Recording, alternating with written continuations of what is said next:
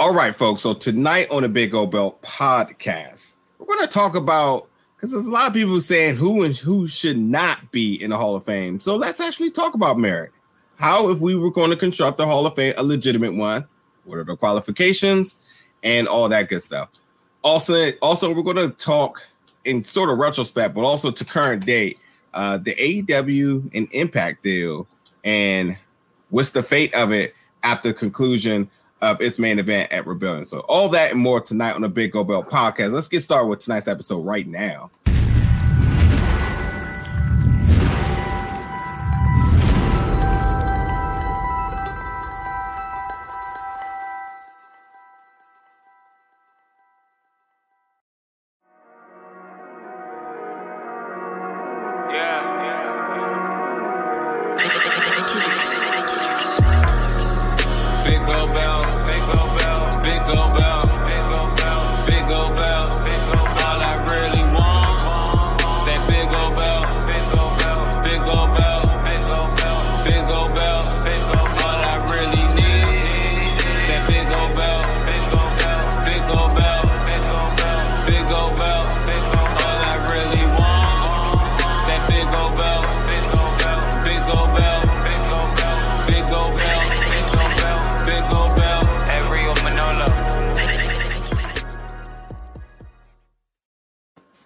What's up, ladies and gentlemen? Welcome back to another episode of the Big Gold Belt podcast. I'm your host here, Nigeria, aka 2 Chainz, alongside of my guy, Jamal the Giant Crab, and Mr. Silly Sellers of the crew tonight. Will, in his absence, and Damien to be joining shortly before we get started tonight. Fellas, how you doing?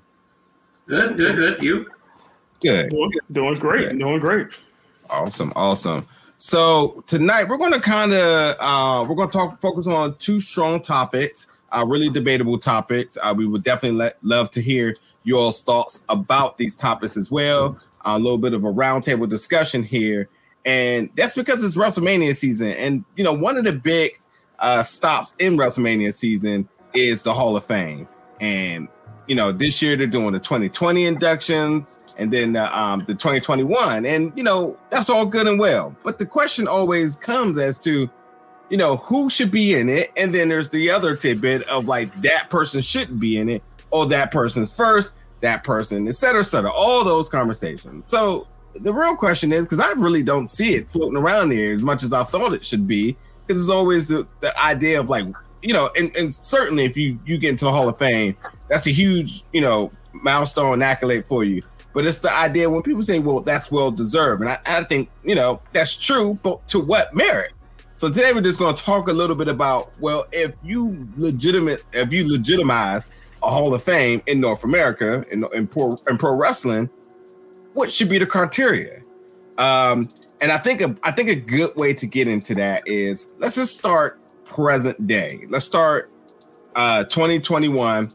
And, at this point now, Hall of Fame class will say that each class has about 7 or 8 people, a celebrity and manager, owner, something of that sort, whatever it may be. So roughly how the NFL does it, but pro wrestling. So again, there's no right and wrong answer here. We're gonna round table this, kind of give our ideas as to what do we feel the criteria should be. So let's do this. Let's give 1 point. Let's just go around and we'll just keep building this cake until we ultimately got a picture. So Sellers, I'll start with you. In Hall of Fame, how do you think it should be constructed? So one of the things that I think should be constructed is requirements.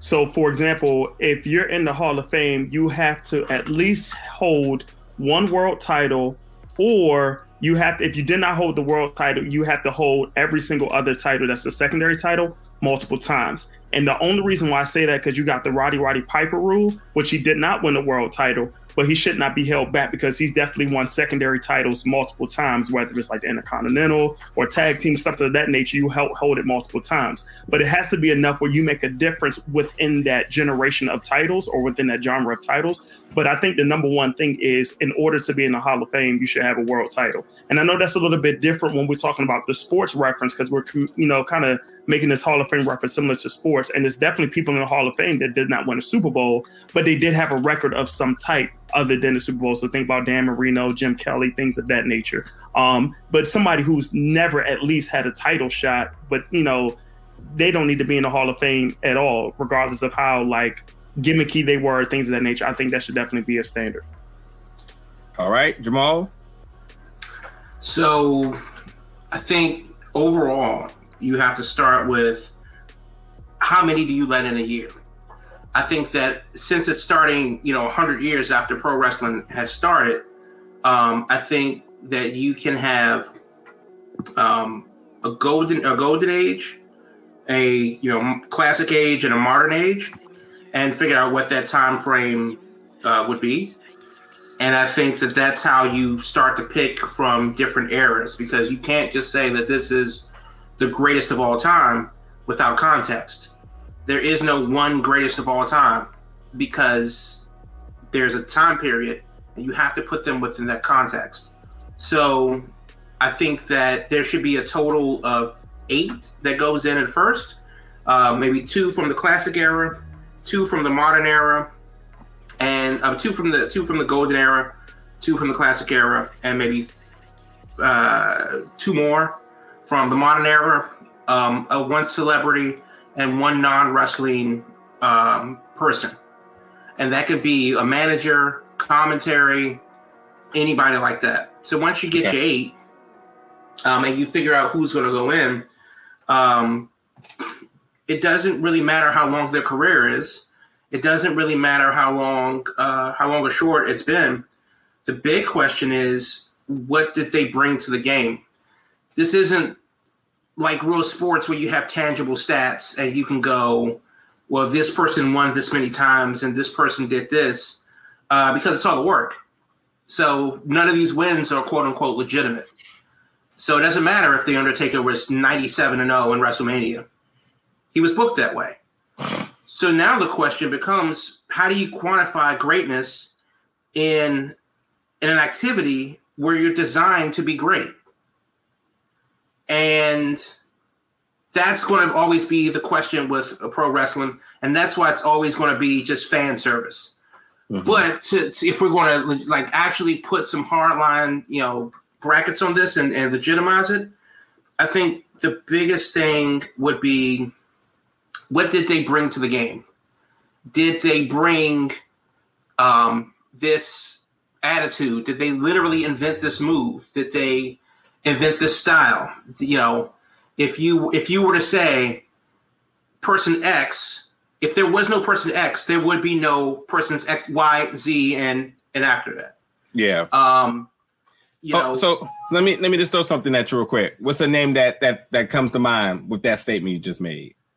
So, because somebody instantly came to my mind when you said that. Right. So, if there were no Billy Robinson, there would be no Dean Malenko, Jonathan Gresham, Lance Storm. If there was no Stu Hart, there would not be most of Western Canadian wrestling. And then, of course, that's when the territories were a bigger thing. Well, which is it? If you went to New York, or if you went to Memphis, or if you went to Charlotte or Atlanta, these are things also. So I just don't want to leave it up to just championships and what a big pop you got and stuff like that, because Elgin Baylor is a Hall of Famer. He never won a championship. And he's arguably the greatest basketball player to never win a championship. Mm-hmm. But be damned if he don't belong in the Hall of Fame. Dominique Wilkins, Allen Iverson, these are guys that have never won championships, but be damned if they don't belong in the Hall of Fame. Mm-hmm. And then there are a lot of guys that, how do you quantify what they bring to a company? And that's the question that we need to answer. All right, so let's go back around again. I'll give my thoughts after this one for you all. Let's just say the WWE Hall of Fame is legitimized. One thing about that. One thing before you ask your question. It's not just this company. This is the North American Wrestling Hall of Fame. Yep. It's so if they have a WWE wing, cool. But when I say two people, I mean two people from this era, and that's it. So we can't just say Shawn Michaels and Ric Flair. That's it. Right. No, the point I want to do, because I'm trying to eliminate a vast amount of people. So let's just say the WWE Hall of Fame is the North American Hall of Fame, and thus people who are, and it's legitimized, and people who already are in it are excluded. So with the things that you've been saying now, of people we know that's not in the Hall of Fame, even people that you may not know if they're in the Hall of Fame, not the ones who sitting in that middle line, who are some people that's come to your mind where you're like, if 2021 was the year, not the first year, but if this was the year of now the rules are now in place, the other people who are already in, but this is the year that we went forward with some of the suggestions that are being made. Just name one or two people that you say, you know what, they definitely, this is their year. And like, you know how adamant I've been about this, but like when you talk about Lemmy and how much he's contribute to the music for WWE, and I think timing, it made sense. And then when you start thinking about the other people who were going in before him that he contributed to, and we say how essential of a part that music is to one's whole gimmick, persona, impression, all of that, you know, for what he did alongside of, you know, and obviously I would say like in the celebrity wing, and I would even, you know, and I would even go Jim Johnston as well. I wouldn't put him in the celebrity ring. I would absolutely, he would be in, you know, the personnel side of things, refs, managers, and all that other stuff. These are two people that is just a no-brainer because of just their impact of what they've done for generations now, or at least a generation of music. And it really could make or break your instant take to a person's gimmick or an entrance. So, you know, that's just one person I was like, you know, if this is the year, and the reason why I would put him in there, not only just because of his impact too, tenure as well, and legitimately doing it on the highest level, doing it for X amount of years, and really, really making stars just by the composing of their music. So two people instantly had to jump out at me. But you two, again, for people that, you know, and if they're already in, that's fine. But if you are certain that they're not in, which will be better, why would you pick these people to go in this year? And also, something else we didn't mention. Would you put people in the Hall of Fame who is active?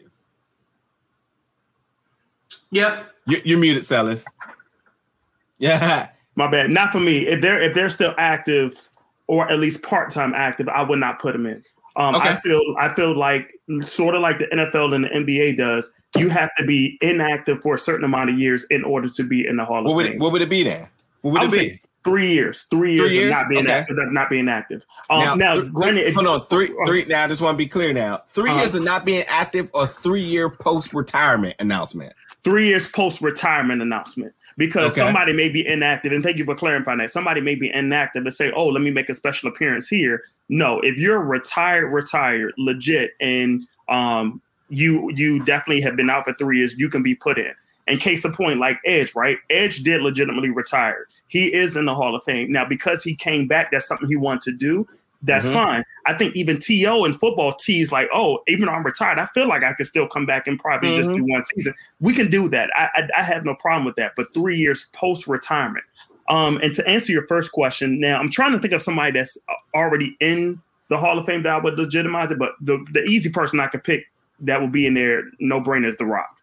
The Rock would definitely be in that North American Wrestling Hall of Fame because in my opinion, when you think about how wrestling went from wrestling of old, like legit sport, to now becoming an entertainment industry, he is the face that shaped how you entertain with your talking points, with your gimmick, and still being a good wrestler. To me, if it wasn't for the things like The Rock does, we may not have, and even though we had some people that did it similarly, they didn't do as good as Rock. So when you think about The Miz, what he does, and how he's in movies and things of that nature, even John Cena, what he does, if it wasn't for The Rock changing the game of what he did to make himself the face of entertainment within wrestling, but also still make it a sport, I think that's where it set the tone for a lot of these future generations today. Let me ask you a question. I mean, there's a lot of people that came before The Rock in doing so. Hogan, Piper, Macho Man, Vader, a bunch of people. So I just want to be add a little bit more context to that. But and obviously we know Rock has driven in more money than all of them put together probably. But is there something about how The Rock did it that was different from what the other ones did? Because I do have an answer to that, but I'm just wondering if there's something you're thinking about with that. So when he went from, and I think this may be the same time, when he went from Rocky Maivia to The Rock, and that shift of changing from stereotypical 80s type babyface wrestler to being the multimedia superstar, what he started in with the Nation and then shifted to become even bigger. That's the point where he literally, and I'll use this cliche, he got the brass ring, he grabbed it, and then he took it to the next level. To me, when I think about what he did in that element, that really shifted of how he changed as a person. To me, when you think of somebody like, and once again, you're right, you had people in the past like Hulk Hogan, Macho Man, even Roddy Piper, as I mentioned earlier, who had that entertainment aspect, who was in movies, who were TV stars. It's like they were built bigger than life originally when they came in and did not get a chance to shift their character to be something different. Even though we had the Hollywood, Hulk Hogan with NWO, that's one thing, but that's with the group and everything. But Rock changed it from what they tried to put him as with that to changing what he was for that whole era of the Attitude Era. It brought a whole generation. A couple things I add too. I mean, Rock being POC also makes it an extra bit of a challenge for him. The other thing is that wrestlers in the past were larger than life. I mean, it was a blessing to have a wrestler in any affiliation of yours. And then in Attitude Era, wrestling started becoming more of its own tangent. I mean, it still grasped its loyal fans, but it still was the idea that, oh, it's fake. I mean, this also come with the rise of, combat sports. So it was like, that's fake, that's real. And it was just a hard chance. And I think that The Rock was able to supersede all the stereotypes where he was like, I'm a wrestler and I'm damn good at it and a champion, but I'm also a star, going to get bigger, got bigger. And it was just like the gift that kept on giving because he did it. It got respected. It made a lot of money. It made the most money in 2019. And then it's hard for you to ever say like, oh. And I think what The Rock did is also a big ploy, or not ploy, a big draw. Push. Yeah, big draw, push, yeah.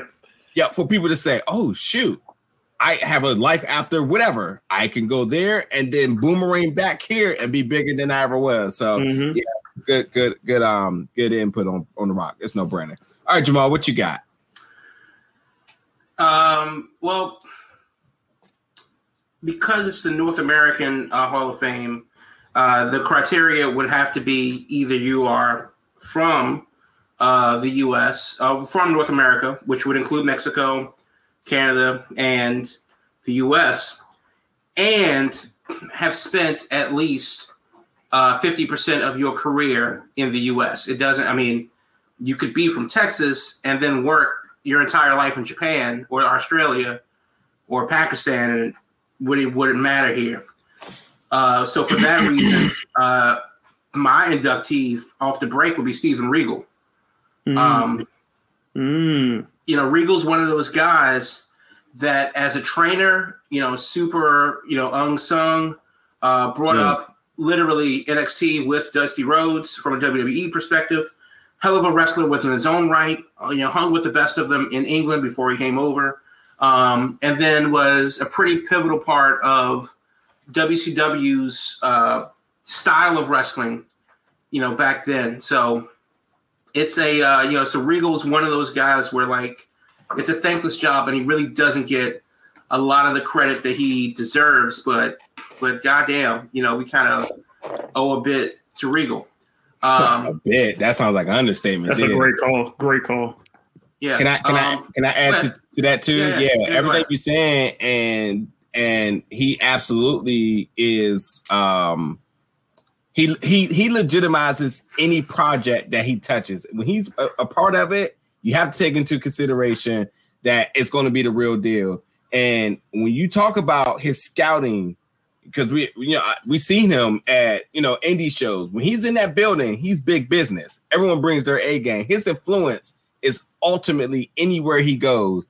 And who's to say he was part of the reason why you got all these feeders into NXT, Evolve, Progress, WXW, because of him being a part of that. And I think that man, when it's all said and done, I think it's going to be a lot of people feeling exactly what Jamal said. Super unappreciative. I mean, he's one of my favorite heels in WCW, and that's not even a question. And I think beyond the in-ring work, the craft, the influence in others, that considering what he's building, and it's easy to say Triple H name, but goddamn, William Regal need to be right there, if not a tad bit above it, because he does a lot that doesn't get appreciated. Jamal, back to you. But can I add this one thing before Jamal goes? Yeah, go ahead. Granted to what I was saying earlier, Jamal, this is part of that regiment that with Regal he follows through. Though he never won a world title, but he still changed the landscape of what wrestling is. So once again, I'll still go to that. I think it should be a requirement. But like you said, if you have a stamp on where you really transcend the companies, especially what he did in WCW, NXT, and WWE, that automatically qualifies it, and him not winning a title does. Yeah, another thing, like you said, working multiple top promotions at the highest level. There you go. So that's important too. Damien's just joined us, and I'm gonna get him called up and throw it back to him in a second. But Jamal, you finish up on your statement. So the second person that I would send to the Hall of Fame right now would be Rey Mysterio Jr. No, he's not done, and that doesn't mean that he's done. But then again, this is a wrestling Hall of Fame, and they're going to have to be judged by different standards than your traditional team sports Hall of Fames. But yeah, give that man his flowers right now because of the work that he's done over the past 20 years. And Ray, I mean, you talked about for all the reasons why you mentioned The Rock, you can apply that to Ray Jr. from transcending the Lucha Libre style into the U.S. in a big way during the middle 90s, where pro wrestling was taking off around the country. Seeing him, there weren't too many guys that looked like him on national television doing what he did at the time. I would also say that guys like Mil Mascaras and La Parka and Psicosis, Super Crazy is literally my favorite wrestler of all time. Come on, say my boy. No, we're not doing that. Shout out to Juventud Guerrero. No, but all of those guys, whether it's Juvi, S.A. Rios, the Colones, all of them, Savio Vega, there's a lot of guys. Puerto Rico is not Mexico, so don't send your letters to me. But the idea is there were a lot of guys that didn't look like guys named Terry from Florida that were breaking scene on national television in a big way. And I think at the front of that list is Rey Mysterio Jr. Can I add one more other thing to that now? When you talk about programming, especially back then, WCW did something that no other promotion ever can do. And that's being able to provide entertainment anywhere on their card. You can have a Rey Mysterio match in the beginning, middle, or end, and it always looked like a main event. And that's just, and they were smaller guys. And again, to Jamal's point, it's like you said main event, you think the championship, and you think big guys. You can have Rey Mysterio and Chris Jericho in the very middle of your card, and it will supersede anything else to come for the rest of that show. And that's just how good they were and really influential to all of wrestling right now just because of their skill. And yeah, I definitely agree with that. So Damien, now that you're here, we're talking about the Hall of Fame. And obviously, there's a lot of people going around saying, well, this person deserves to be in there. This person doesn't deserve to be in there and whatever. The question is, well, if we were going to legitimize it by whatever merit that you want to put in there, or give you that to you first, what would it be? And then let's just say that WWE Hall of Fame is the North American Hall of Fame for pro wrestling. So everyone in there right now is legitimately been in for whatever merit. But as of this year, based on your merit of choice, what you feel like is the criteria that is deserving to be in there, who is someone that comes to mind right now? And they could be in the Hall of Fame right now, if you know it or not. But strictly, if there's somebody that instantly jumps out at you that isn't in the Hall of Fame, who would it be? And again, to your criteria. So go for my it. Criteria. Yeah, my criteria will always be a little bit less sports entertainment and a little bit more wrestling themed. And I like unsung people who may not have gotten their flowers throughout the career. Because I started watching wrestling in maybe 1984, 1985, NWA and the like. So the first person when Jamal was talking about like people that we sleep on, that came to my mind who I don't think is in the WWE Hall of Fame, but he should be for tag team wrestling. And that's beautiful Bobby Eaton. Because he doesn't get a lot of credit for being a part of the Midnight Express, for being that team with William Regal when they were the Blue Bloods, and he was Earl of Eaton. But he could have the proverbial good match with a paper bag, as they say. And that right hand and the Alabama Jamma, back when I was a kid, I used to love that leg drop off the top rope. Because, you mentioned Psicosis. How do you figure that got put on in the general lexicon? Was watching beautiful Bobby Eaton, and he was so ironically named because he just looked like this random dude from the South. Whenever he got beat up by the Rock and Roll Express, he turned beet red. He knew how to sell. He had facials. And if I tuned into WCW Saturday Night or WCW Worldwide, he always was on there wrestling Sergeant Buddy Lee Parker at some point. If you remember that name. But I think that I was watching a What Culture video, and they were talking about best right hands or best moves where you didn't see the leg slap. And they mentioned his right hand, whenever he would throw that right hand. And that's true because even going back and looking at the tapes, I could never tell when he did the leg slap for his right hand. And Kane has gone on record and said that after watching Bobby Eaton throw the right, that's how he learned to throw his right hand. So I have an appreciation for those people. And when I think television champion, he's one of the people I think about too, about like TV champs, aside from Arn Anderson and the like. We always say Cesaro deserves to be the TV champ, right? But there wouldn't be a Cesaro if there wasn't a beautiful Bobby Eaton, where he was never going to be a main eventer, even though he was good enough to be an upper mid-carder / lower tier main eventer. But he deserved all those flowers. And he made Stan Lane relevant. Stan Lane, we already know why he's been in the news the last couple of weeks. But Stan Lane was never good. Those matches against the Rock and Roll Express, everyone gives Jim Cornette all the, the hullabaloo. But somebody had to wrestle the Rock and Roll Express and get beat up by them. And that was beautiful Bobby Eaton, And I remember distinctly those vignettes for the Blue Bloods where Regal was trying to get him to pronounce words. It was like, how now, brown cow? And Bobby would go, how now, brown cow? I loved it. I freaking loved it. And that's one dude I think that deserves to be in the Hall of Fame. Mike Awesome, for me, deserves to be in the Hall of Fame because I caught the latter end of his Japan run before he came to ECW. And I was a big fan of the Ultimate Warrior. So I saw Mike Awesome as an Ultimate Warrior that could actually work. And I loved to watch him and Masato Tanaka go at it. Forget the chairs, forget the blood, just stiff, strong style before I even knew what the hell that was. Yeah. And he pulled off the fat chick killer gimmick, that 70s guy in WCW. Yeah, he sold out, but he did business on the way out, losing to Taz. But my man put on a disco suit at the tail end of WCW with the sunglasses and said he was the fat chick killer and still got himself over.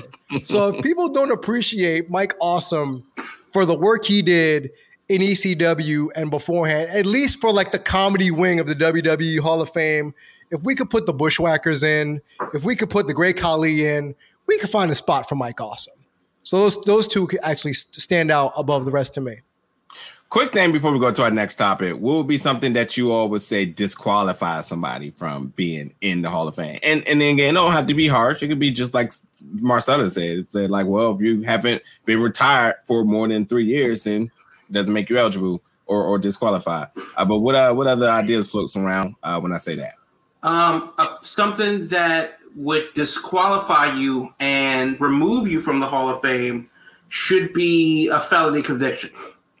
Okay. Yes. Now, question. Yep. Now, wrestling's a tricky thing because there are very, very talented wrestlers who have super shitty lives.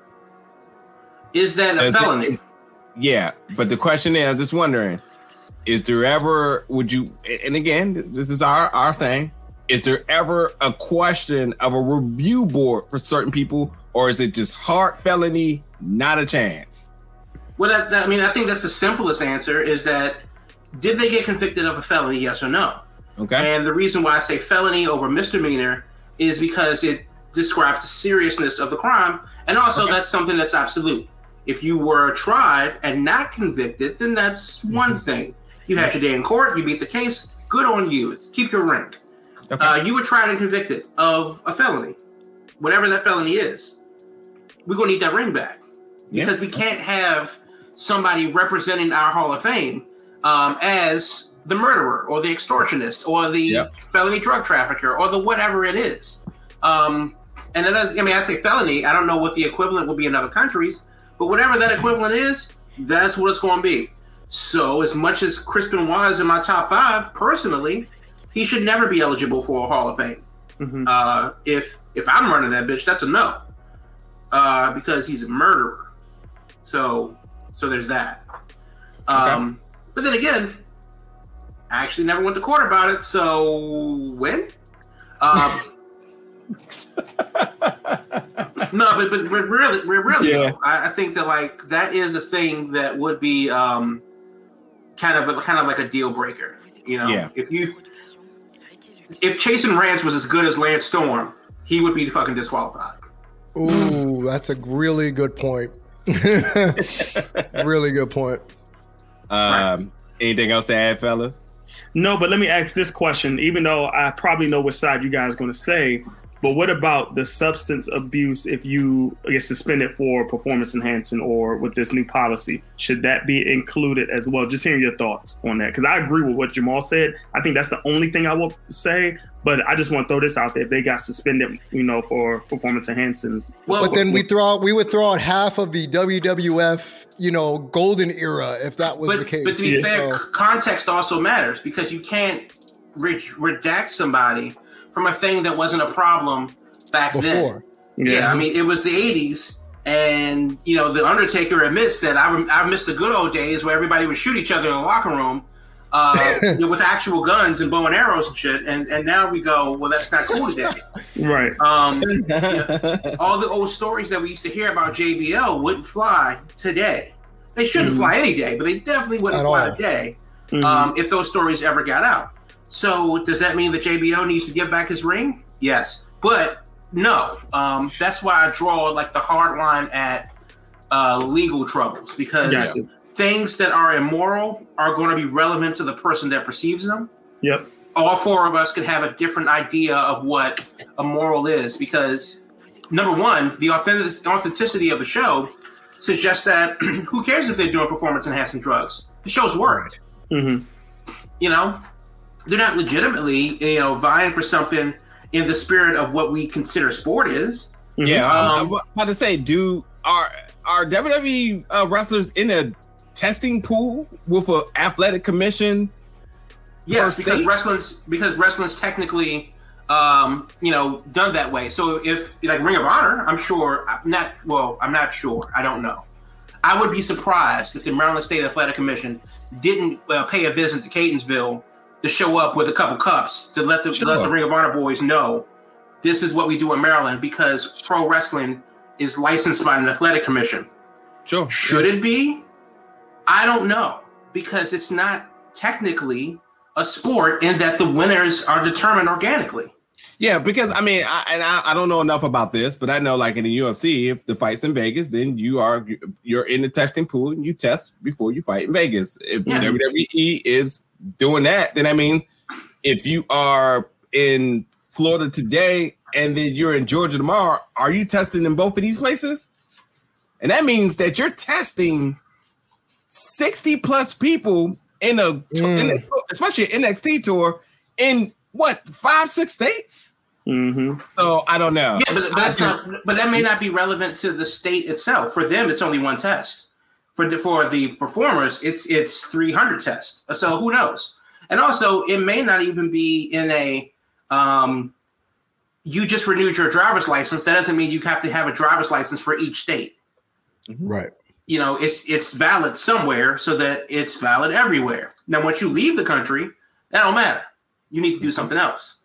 So that may actually be the case. And and also, as we've learned when indie shows were going to Louisiana, you may not necessarily need a license for you, but your booker may need to bring you on as a person to work the show, and that makes everything all good. Yep. And the person that held that booker's license, who was responsible for the thing, was like literally one person. Yep. Which is why in WrestleMania 35, I think, for up in Jersey, everybody ran shows in Jersey and a few ran shows in New York to get past, because it was just easier to get it done. Yeah. So we can definitely confirm that it's different from state to state. And some states are probably stricter than others. Yeah. So. Well, I like this conversation. I think we should definitely probably part 2 this at some point, more about what we think and what we would like for establishing a North American Pro Wrestling Hall of Fame. Legitimate criteria, eligibility, and so on. So, we definitely should revisit this at some point. So let's go to our next thing now. Now we'll talk about this a little bit shorter than our first topic, and that's essentially talking about the AEW Impact partnership. Now, a couple of things I want to premise first is that this was not AEW versus Impact, and it wasn't a war. It was a legitimate partnership, and how it was established definitely had the structure of it being a partnership. But as of April 1st, 2021, I don't know if any of that is true. So all the road is leading towards Kenny Omega versus Rich Swann, title versus title at Rebellion, the big pay-per-view and Impact Wrestling. And what ultimately is to come of that? What's ultimately to come after that? How does this all work? Here's some other things to kind of consider here. Impact is on Tuesday. As of April 8th, it will be on Thursday. Now, Impact ran their shows on Tuesday, which had paid advertisement by the Tonys in promotion to its Wednesday show. And you even had Kenny Omega, who would show up on Tuesdays leading into its Wednesday show. Now that it's behind, here's the thing. We've never seen anybody on Impact besides the Good Brothers, who's clearly on some type of soccer loan right now. By the AEW United. And besides them, no one else has been over there. And the Good Brothers technically ain't working between two promotions in the sense of a storyline. It's just more of that's my homie. You all know it because you all are marks. Here I am with them. Right. So in regards to this partnership, and this again is a roundtable conversation, so definitely tackle this however you want. Where does this go from here? What do you make of this? Considering the pay-per-view, considering how things are, considering the change of dates now, we're now it being on Thursdays, So Damien, since you jumped in late today, we'll start with you. I'll be brief and I'll just say this storyline, this partnership has lost a lot of steam for me. I actually forgot that there was a partnership at this point because it's been running in neutral just to get to Swann versus Omega. Does it matter to me what day they're doing it on and this whole partnership and stuff? Honestly, the Good Brothers don't move the needle for me. I don't really care. Not to sound like Jamal, but it's just dumb at this point. And depending on shocking the world, if they have Swann go over Kenny, just to put a nail in this damn thing, I would be really happy if they did that. But aside from that, I don't see it moving the needle either way. I think it's just going to lose more steam going forward. And to be frank, I'm surprised people are still paying attention to the storyline. So I'll add to it and say, and I'll be brief as well. To me, I was hoping that when they started this whole thing, when Kenny Omega won the title, you was thinking, okay, what can they do with this storyline going forward? But to me, as I'm looking at Impact or as I look at AEW, it's like nothing does it for me, similar to what you said, Damian. And really at this point, I think if Rich Swann does win, to me, it's going to hurt more than if he loses. I'd rather have him a good show to say, hey, compete, do what you need to do. I know your name is out there, but just show what you can do in a live event with Kenny Omega. But go ahead and take the fall, because I don't think Impact is going to do anything with it if he does win, even though I want him to win. I just think it's going to do more harm than good if that does happen. So it's like you might as well just let Kenny go ahead and win it and just have it at that. But I really don't think it's going to be a big thing if Rich Swann does win. That's a very interesting take there. The real question is, for me, if Swann wins, then okay, Swann wins. Everybody's shocked. How did this happen? Whatever. If Kenny wins, what's in it for Impact? Wait. What's in it for Impact right now? I'm getting there. So this is the deal. Slow burn. So slowest of burns. Yes. You have, so this whole time, AEW has been shitting on Impact. They've been absolutely, running them off the roads. Tony Khan has gotten joined the fray. It's actually quite ridiculous. And then, Kenny and Callis and the Good Brothers and all that stuff. That's just been a thing. It's almost been a separate thing outside of Impact, because we haven't seen a damn soul from Impact on Wednesdays at all. And other than Private Party and Matt Hardy, I guess that's the only thing that we've seen on AEW, unless I'm missing someone. Or from AEW to Impact, unless I'm missing someone. So what is this? Like, there's so much more that can be done. There's so much food on the table. And all we're getting is Kenny and the Good Brothers run amok. Yeah. Man, I tell you, hold on. Because this is it. When they finally do the deal and have Swann win and send Kenny back to Wednesdays, or maybe Callis, who works for Impact, screws over Kenny and says, hey, this is all a clever ruse. I'm the invisible hand for a reason. And you just got. And him and Swann walk off with the championship. Something other than the nothing that we're getting, that to add some spice to this feud or whatever the hell it is. Now, on the other hand of that, if Kenny wins, then he just wins. It doesn't really do anything for Impact for him to win. It doesn't do anything for AEW for him to win, because everything that is just a status quo all over again.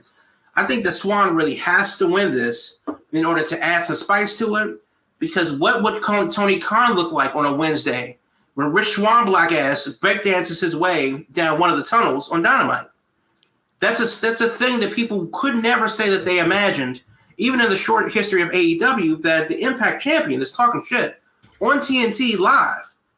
That's crazy. Yeah, but also too, why is that the build-up? Why isn't that something that has not already happened? In the art of promoting, unless the person is, Brock Lesnar, two people talk to promote the match, and if it's two brands talking, then they should be on each other's shows and talking about the match.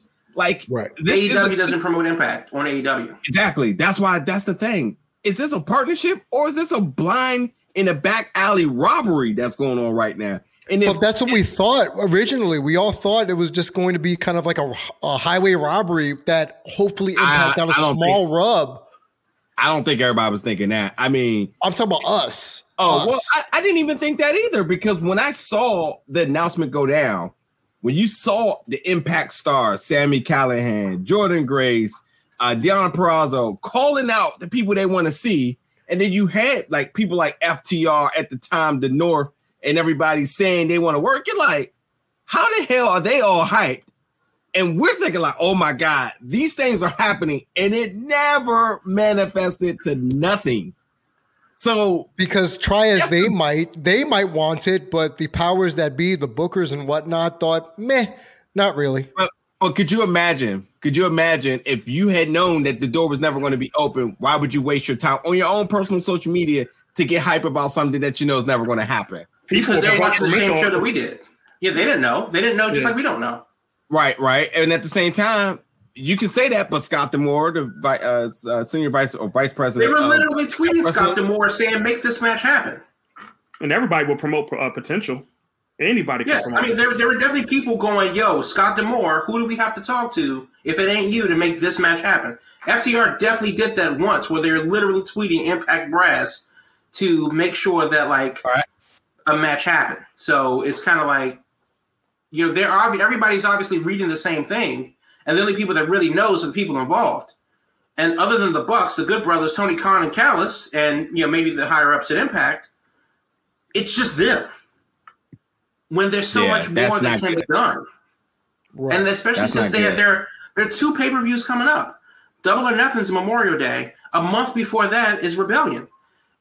I think Swan wins at Rebellion. He shows up for Dynamite as the face champion that never was. Mm-hmm. And then now you have to watch Double or Nothing because it's now the AEW Impact actual co-branded pay-per-view. I hope so. But it would be cool to see the Impact roster back him up. And AEW loves a good brawler in the show. But, it would be cool to see that happen. And they really could, and that's 4 weeks.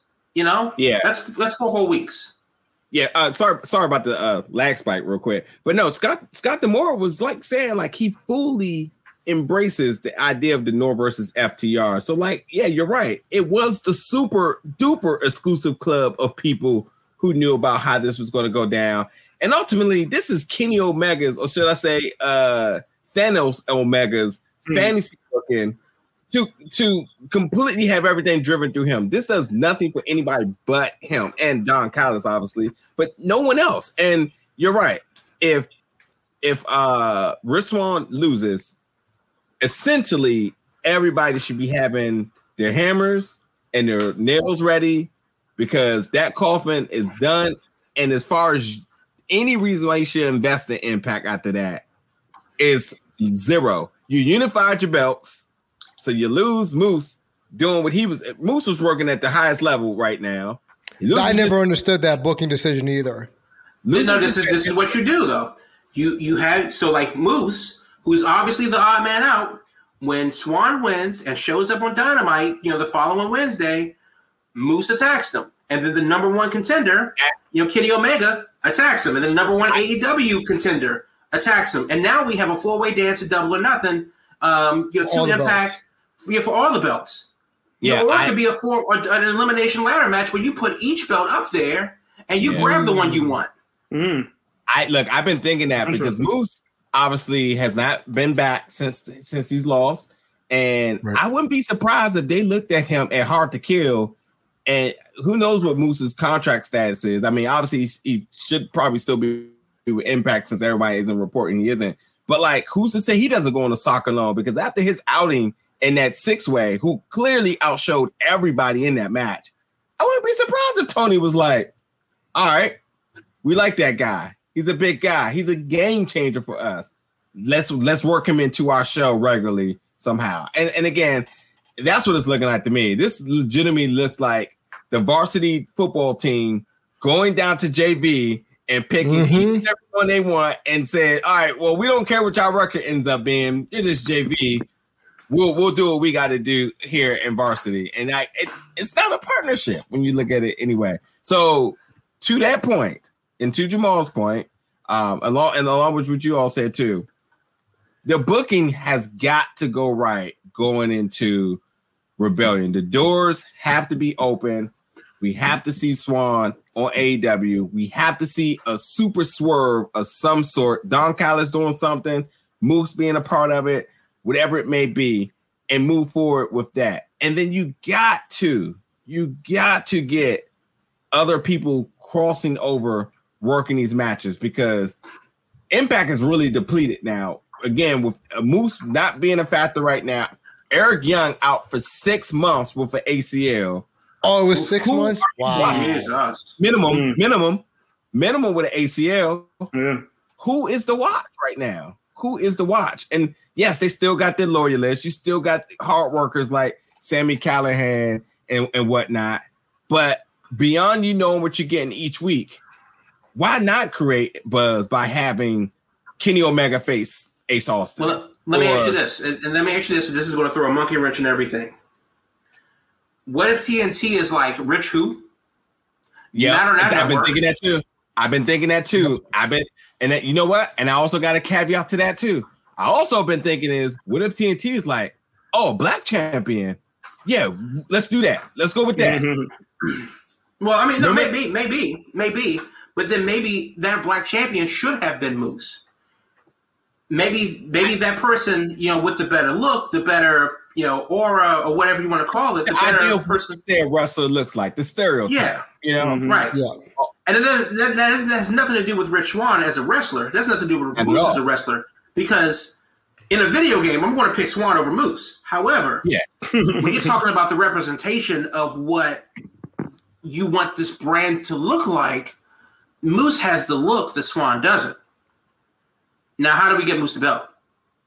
Mm-hmm. That's why Swann wins it. Everybody challenges everybody personally, and this is just me fantasy booking out of my mind. It's Swann versus Moose versus Kenny versus Rey Fenix for all the belts. Elimination ladder match. Grab the belt you want. You throw the AAA in there too? Well, AAA actually can't operate in America, so probably not. But okay. They got issues. Yeah. Even if they did AAA, I don't know if they could see it in Mexico because of their own issues. So probably not. But yeah, it would be a hell of a match, obviously. And the real question is who would win. Obviously, the Impact guys would take their belt back. The AEW guys would take their belt back. But what if they didn't? What if Moose became AEW champion? What if Rey Fenix became Impact champion? That would intrigue me. And that's how you enter Go Home show. Obviously surrounded by a ladder, but now we got 2 ladders. And it's Kenny and Moose staring at each other at the top of both ladders with both belts in the background. The shit writes itself. We just need to get the ball rolling, because that's a month between the pay-per-view. That is ample time to build. Yeah, and also Rich Swann has been riding this underdog story for about 2 years. So, I mean, he pretty much got it down to a T. So even if he is to go and actually doesn't take the pin, it still works. And I think him just being on the screen, like Kenny Omega is the wrestling god, not because I named him that. That's what everyone views him as. He views him as the best wrestler ever of all time, foreverness, better than the Game Shark Coast and THQ, man. Like that's just okay. So yeah, I mean, I'm not sitting here and agreeing, but I'm just saying. So again, if you let Rich Swann on AEW face the wrestling god, then people are going to it legitimizes him. It's going to put more eyes on him. People are going to be like, oh, I remember that WWE guy. I wonder where he's been at. Oh, he's a champion. Oh, he's facing the best over here. I mean, it's just easy to do. And it's easy to integrate.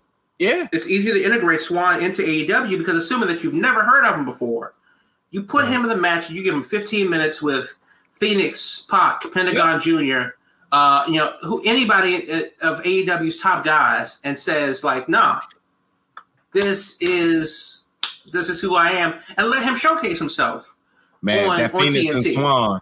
That Phoenix and Swann. I don't even know if they've ever faced each other, but I can't think of a time where they did. But if they did it on TNT, they burned the goddamn house down. Yeah. Yeah. So yeah, I again very hopeful. Hopefully that as they get to the crunch time for that pay-per-view, that we finally see that maybe we should have just had a little bit more patience all this time, because it was eventually coming. But if it doesn't, man, April into Double or Nothing, there's gonna be some angry sessions going on here on the podcast, because Well, this is the question. if Kenny wins the Impact belt, doesn't that just take their champion off of Impact?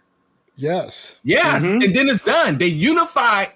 Again, I say this all the time, and Sellers is the biggest advocate. You give somebody a belt, you're automatically invested. You don't care how they got it. You're like, that's the champion. I want to know who's facing that champion. It's a walking storyline. So if you don't like Moose, you do like Moose. If you didn't agree that it was a real championship, and then it did become a real champ, it didn't even matter. You watched him with that belt, and you recognized him as the champion, no matter what. And then you say, let's take his championship, Swans, unify into one. So now you have one less champion. And then ultimately you lost that person too, because Moose hasn't been on TV then. So it's like, what are you doing? So you put 2-1, and then you're going to serve it essentially to Thanos. I mean, this is Thanos going to New York and realizing like, oh, there's 3 Infinity Stones here. All right, cool. I'll make one stop shop and I'll be done. And then I hit up Wakanda, crush that, and then I'm out. And that's what it is. They legitimately are getting it ready on a platter for Thanos Omega, and then that's just it. That's just it for tonight. So I don't know. Let's get into the news because we're getting late to the show, and then we will conclude tonight with our champion of our wrestling theme song March Madness bracket for 2021. We're going to hit the news first, though. All right. So let's start off with first. I'm sorry. I just read a thing about Hulk Hogan, and you know what? Fuck that guy. Yeah. So we were talking about Dynamite. Apparently on one of their shows, I believe it's April 7th, which is their next show. They're going to have something called One on TNT. One FC is an MMA company based out of Singapore, I believe. And they're going to have a show live. I don't know if it's going to be live or not, but it's definitely going to be a show that starts at 10 p.m. on TNT. And I think the main event is a Muay Thai bout. So it's going to be interesting to see that their TNT is getting into the MMA business in a big, big way. And then, of course, tying that into Dynamite. Really odd to see this kind of come out of nowhere. So who knows if that lead-in will actually help them or not. So this is the Spike TV thing. Sure. Well, Bellator and Impact, we all know what happened with that. Oh, continue. Sure. So Chris Jericho, Lance Storm actually is offering virtual coaching sessions. Now he shut down Storm Academy to go to the WWE. Oops. And then, now through the magic of Zoom, he's basically saying, hey, if you're a wrestler for some money, I will seriously evaluate your craft. Kind of like Masterclass, what they're doing, yes. But just for wrestling. Chris Jericho says, and he tweeted out earlier this morning, I'm offering 5 Lance Storm virtual coaching sessions to 5 wrestlers worldwide.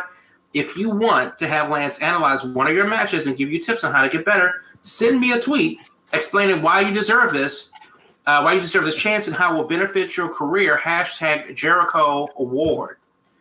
Yes, he did send it today. I'm aware of the date. It doesn't seem to be a joke. It's actually pinned on Jericho's Twitter machine.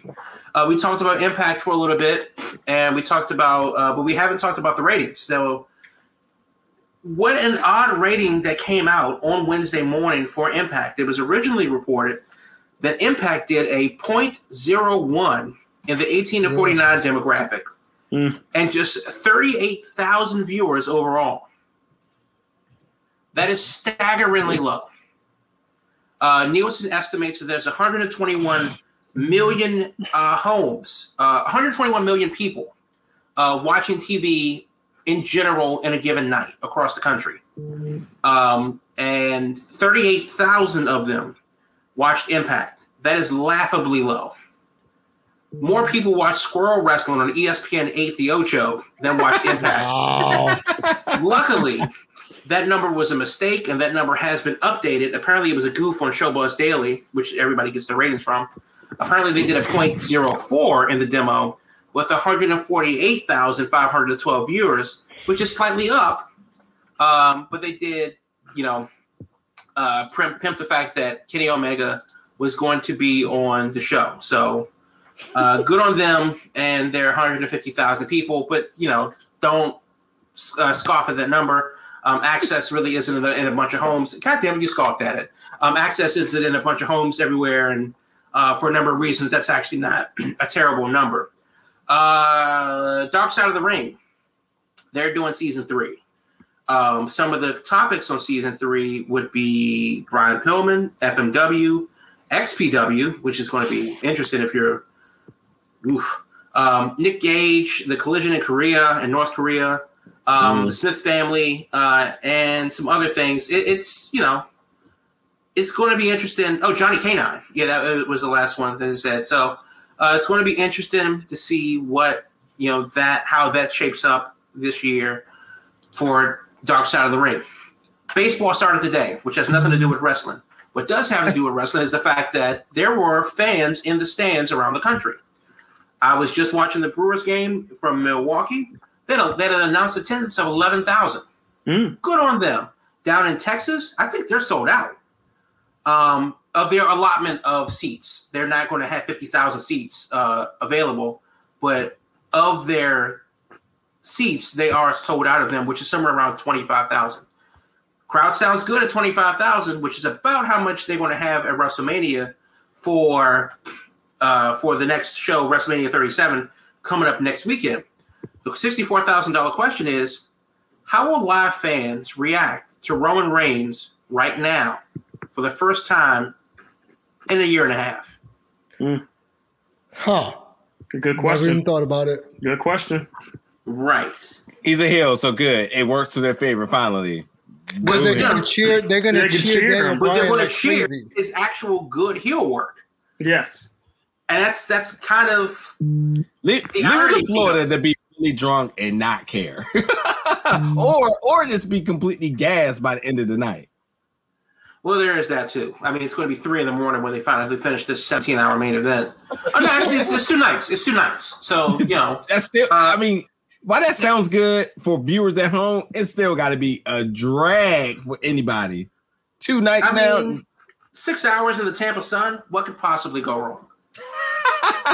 No. Hydration level at 0.4%. Yeah. Drink all the beer you can. It'll quench your thirst. Yeah. So speaking of WrestleMania, speaking of events, this weekend, of course, is another episode of Ring of Honor, episode number 498. So good on them. WXW has a new show tomorrow. So does SmackDown, New Japan Strong. I've never heard of Star Pro, but apparently they're a wrestling promotion based out of Southern New Jersey. They're having a show, which is going to be on their YouTube channel. That's tomorrow. AAW, which is based out of the Chicago area. They're having a show on the 3rd, which is Saturday. Stardom, they have a big show on the afternoon, the evening of the 5th, which will be early in the morning for us on the East Coast. New Japan has Sakura Genesis, which is, a big show for them. That's going to be overnight for us. And then it's WrestleMania week. And there are a small fuck ton of events happening over the week. Now, Monday Night Raw is obviously Monday. On Tuesday, April 6th, the Pro Wrestling 2.0 show, League of Legends and Heroes. Then you have No Peace Underground, which is a GCW event. NXT TakeOver is Wednesday, night 1. That's going to be on the USA Network. Night 2, which is going to be Thursday the 8th, is going to be on Peacock. So you're going to need to get a hold of the Peacock if you want to get TakeOver Part 2. Independent Wrestling TV Family Reunion Part 1 on Thursday the 8th. That's at noon. Lee Moriarty versus Eva Surreal, formerly known as Still Life with Pears and Apricots. Should be a damn good match. Really, Utah versus Adam Priest is going to be a pretty damn good match too. Jimmy Lloyd, D-Generation F. That's also in Ybor City. One Car Manders versus UC for Now is going to be a damn good match. Then you have part 2. That's at 3 o'clock. The Acid Cup is that night. Crab Wrestling. What the hell are they doing down there?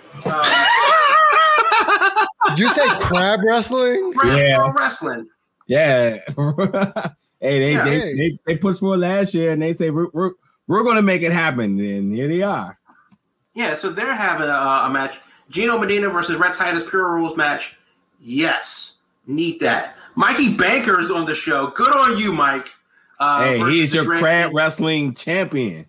Yeah, versus the Dread King Logan for the Crab Wrestling Championship. Goddamn. Go Crab, go. Flophouse presents Wrestling Booze-a-Palooza. Booze-a-Palooza. Yeah, I'm sure there's not a ring involved in this one. Sure there's not a ring. Well, there is a match called the Big Ass Motherfucking Eliminational Invitational Scramble. Yes. Yeah, like I said. Yeah. $10 all you can drink. ICW Shut up. Did you say $10 all you can drink? It's on the flyer. What could possibly go wrong? What could go wrong? ICW has a show. This is not the Scottish promotion. This is the one out of Pennsylvania. Jake Chris versus Nolan Edward. Dan Math versus Calvin Tankman. That's going to be a banger. Ooh, that's going to hurt. Yeah. Mm-hmm. Bloodsport. And Moxley's there. And then I mentioned Takeover. No Peace Underground is at midnight. I don't get the midnight shows. And then For the Culture. That's also at midnight. Support the For the Culture. Thank you. Just about to say that. Versus Too Cold Scorpio is the only match you need to care about. AJ Gray versus JTG. Myron Reed, Kitty Broadway, Calvin Tankman, Andy Brown. I mean, yes, it's at midnight. But if you're in Tampa, not even a question if I was there. It's not even a question. Yep, same. That's the show you need to be at. And I feel bad because AJ's been tweeting like he's saying tickets are not selling. And that is a topic right there as to how is that. We know how. We know how and why. Yeah, we know how and why. I mean, it's not that hard. But don't blame it on midnight. Don't blame it on the card. We know what it is, and that's all it's going to be. On Fridays, another shit ton of shows. The big thing, I'm not going to go through each one, but the big thing is Alley Cat's Real Hot Girl shit. That's at noon in Ybor City. Alley versus Ricky Starks. Billy Starks is going to be fun. Tasha Steelz versus Trish Adora. Fun. Allison Kay versus Faye Jackson. Fun. There's a lot of fun. Yeah. A lot of fun. It's almost like we're sponsoring it. Brooke Valentine versus Willow Nightingale. Where's our money? Yeah. Another great match. Edith Surreal versus Lady Frost. I thought Frost was hurt, but I'm glad to see that she's not and back in the ring. And then, of course, the Faye Jackson's Gray Sweatpants Battle Royal. Oh, no. The real question is, why is Ricky Shane Page in that match? Hey, yo, can I tell you that all the gentlemen or just all the folks who are taking a part of that and the promos y'all been putting out for that, y'all are making Faye Jackson the happiest person on the planet. I love it, man. The creativity in wrestling is limitless, and this is go get him, Faye. For it. Yeah. Go get him. Everybody's a winner at the Great Sweatpants Battle Royal. Ricky Shane Page Spring Break 5 is happening because Joey Janela he lost the rights to Spring Break. So it's Ricky Shane Page things. Janela versus Dickinson. That's going to be wait. Why did he lose? It's in the storyline from that last GCW show. It was Janela versus Ricky for control of Spring Break. Janela lost, and storyline wise, yeah, and it's Ricky Shane Page presents Spring Break. This time it's thing. GCW is running events all day long. Something called Rerun This Town. They have shows at 10 a.m., 12 noon, 2 p.m., 4 p.m., 8 p.m., and midnight. God damn. And that's just Friday. There's also events on Saturday. There's also events on Sunday. And then, of course, it includes WrestleMania night. WrestleMania night 1 is Saturday. Night 2 is Sunday. Ticket packages, bananas, IWTV, Fight, GCW, Title Match.tv. There's actually a small fuck ton of wrestling because this is compared to what it was last year. It was bananas. It was a lot more last year. If you're going to Tampa, plan accordingly. A lot of the events are near-ish, but not super close. this is the time. You have a week. Plan where you want to be. Because there are going to be some can't miss matches and you can't see them all unless you buy it online on like independentwrestling.tv or Fight or something like that. So get your subs ready, get your Uber ready, get your bus passes ready, get your rental cars gassed up because it's going to be a lot of running around downtown Tampa this time next week. And that's the news. Awesome. Also, I'll say, definitely, like you said, for the culture, if you're out there, I mean, I don't even know how you could even ever consider not going, which should be. We don't want. Yeah, but still, reroute your plans and get to that show. And then second thing, too, my man, the Savage Gentleman is going to be on Bloodsport. I'm very happy about that because he actually is a fighter. And it just makes sense. And I've been lobbying for this for a while. So to see him make it out to Bloodsport this year, both him and the lady getting shows down there is really dope. Yeah, by the way, a lot of people did not know that the Savage Gentleman was actually an MMA fighter. And I kept thinking, where have y'all been to not realize this by now? He should have been on Bloodsport a while ago. Yeah, a lot of people probably don't even realize that, there's a lot of real MMA fighters in it, and they're not just wrestlers. So, especially if you're watching, MLW and Filthy Tom Lawler, legitimate people out here wrestling who have really, really extensive careers in MMA. So, definitely hats off to them. Anywho, it is time to get to our main event tonight. Now let's cue that up. We have our championship match of our 2021 March Madness Wrestling theme song bracket. And in the finals, really quick, we have A Kid. Can I talk? Who is a 16 seed? Yeah. Who's going against one of the most iconic things in pro wrestling in the Attitude Era in Gangrel, the Brood theme. So if you have not been following us, if you check out last week's or our previous week's episodes, it's strictly about the theme, not the entrance. So because this is a championship, we're going to go a minute each. Yeah, because the final four we went 90 seconds. We went 90 seconds on the final four. We went 90 seconds last week. Well, we know the song, so we'll go short. We'll go a quick 30 seconds on each of them. We need to go longer, then we'll go longer. Y'all want to go long? I think for the A Kid, we may have to go a little longer because at least a minute. Yeah. Fine. Let's start with the Brood first. Go ahead and play it till it hits this riff. That's how we'll play it. Got you.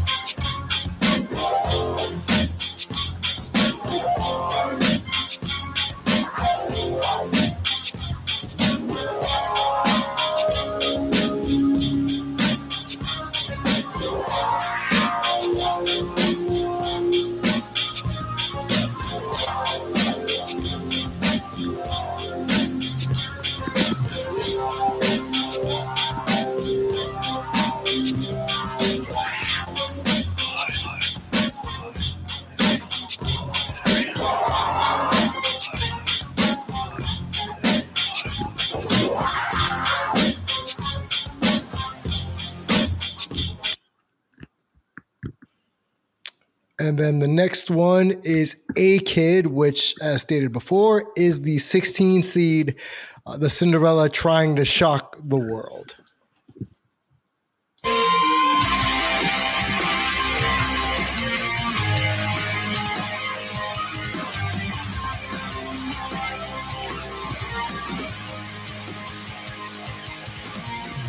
You think you know me well, you can't control me. I need to breathe. You're choking me. I know what I should do. Must get away from you. 'Cause I can feel. Is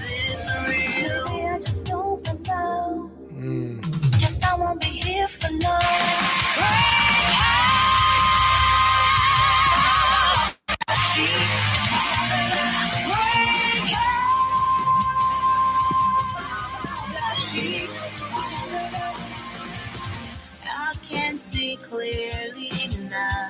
I couldn't see before. You blinded me. You stole my dream. You were my... Gentlemen. Well, I'll say this. For the marbles. I'll say this first. Just shout out to all the participants who tried their best in our selections of their music. Both teams played hard. Both teams played very hard in this championship game. So without further ado, who wants to go first? I just want to just talk about how Marcellus did not pick for one of his picks in the earlier rounds, and I thought that was a really shady maneuver there to vote for his to get his person inserted into the tournament, but don't vote for them. Very tricky. I had to be honest, and with the matchup, it was just a bad matchup. Well, also, since he's not here, Will Mahoney, he votes for A-Kid. So that's one for A-Kid. Oh, I think there's two for A-Kid. Do we? Okay. What happened to all y'all riding for the Brood so hard? Well, I picked A-Kid, so that's what that's going to be. So to A-Kid. Then I'm going to go ahead and step in and say the Brood should be the champion this year, and I'm going to vote for Brood. How dare you? The Brood shouldn't even have been here. Because right. What do you mean the Brood shouldn't have been here? There's a bunch of matchups that, matter of fact, bring this right back up. I just want to go back really quick. I want y'all to know who the Brood beat to get through here. So last week beating Jericho, like that is who shouldn't have beaten Stone Cold in the first place, but that don't make any sense either. And then it beat Edge too. Yep. Like really? Yep. And then Sammy Guerrero.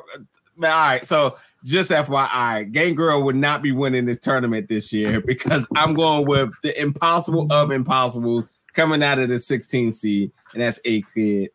Oh my God! A 16 a 16 seed actually won the ship. Oh my goodness! The winner is A-Kid. That'll do it. That will do it. Well, it's been fun. Hopefully, for anybody that's been listening to the episodes and checking this out, we want to do more things like this. So if you have any other suggestions, definitely hit us up in the inbox and let us know if you always want to take part in it. We definitely want to make this interactive for our audience to take a part in this and also be influential in selections. So congratulations, Jamal, in your pick in A-Kid. And who picked Gangrel? That would be me. Okay. Yeah, I figured that. I figured that. Also, shout out to Damien, who completely tried to hijack all picks. What you mean trying to hijack the picks? My man out here, you can tell he's probably one of the worst Monopoly players to ever play with. Like, oh yeah, no, you don't want to play Monopoly with me. I crush kids' dreams and after-school programs on the Monopoly. Yeah, I can see that. Well, anyway, folks, that will do it tonight. Thank you for tuning in. We'll catch you all next Thursday, 8 p.m. We are live on Twitter, all our social medias, and keep up with all our information at biggoldbelt.com. So thank you for tuning in, folks, and we'll see you all next week.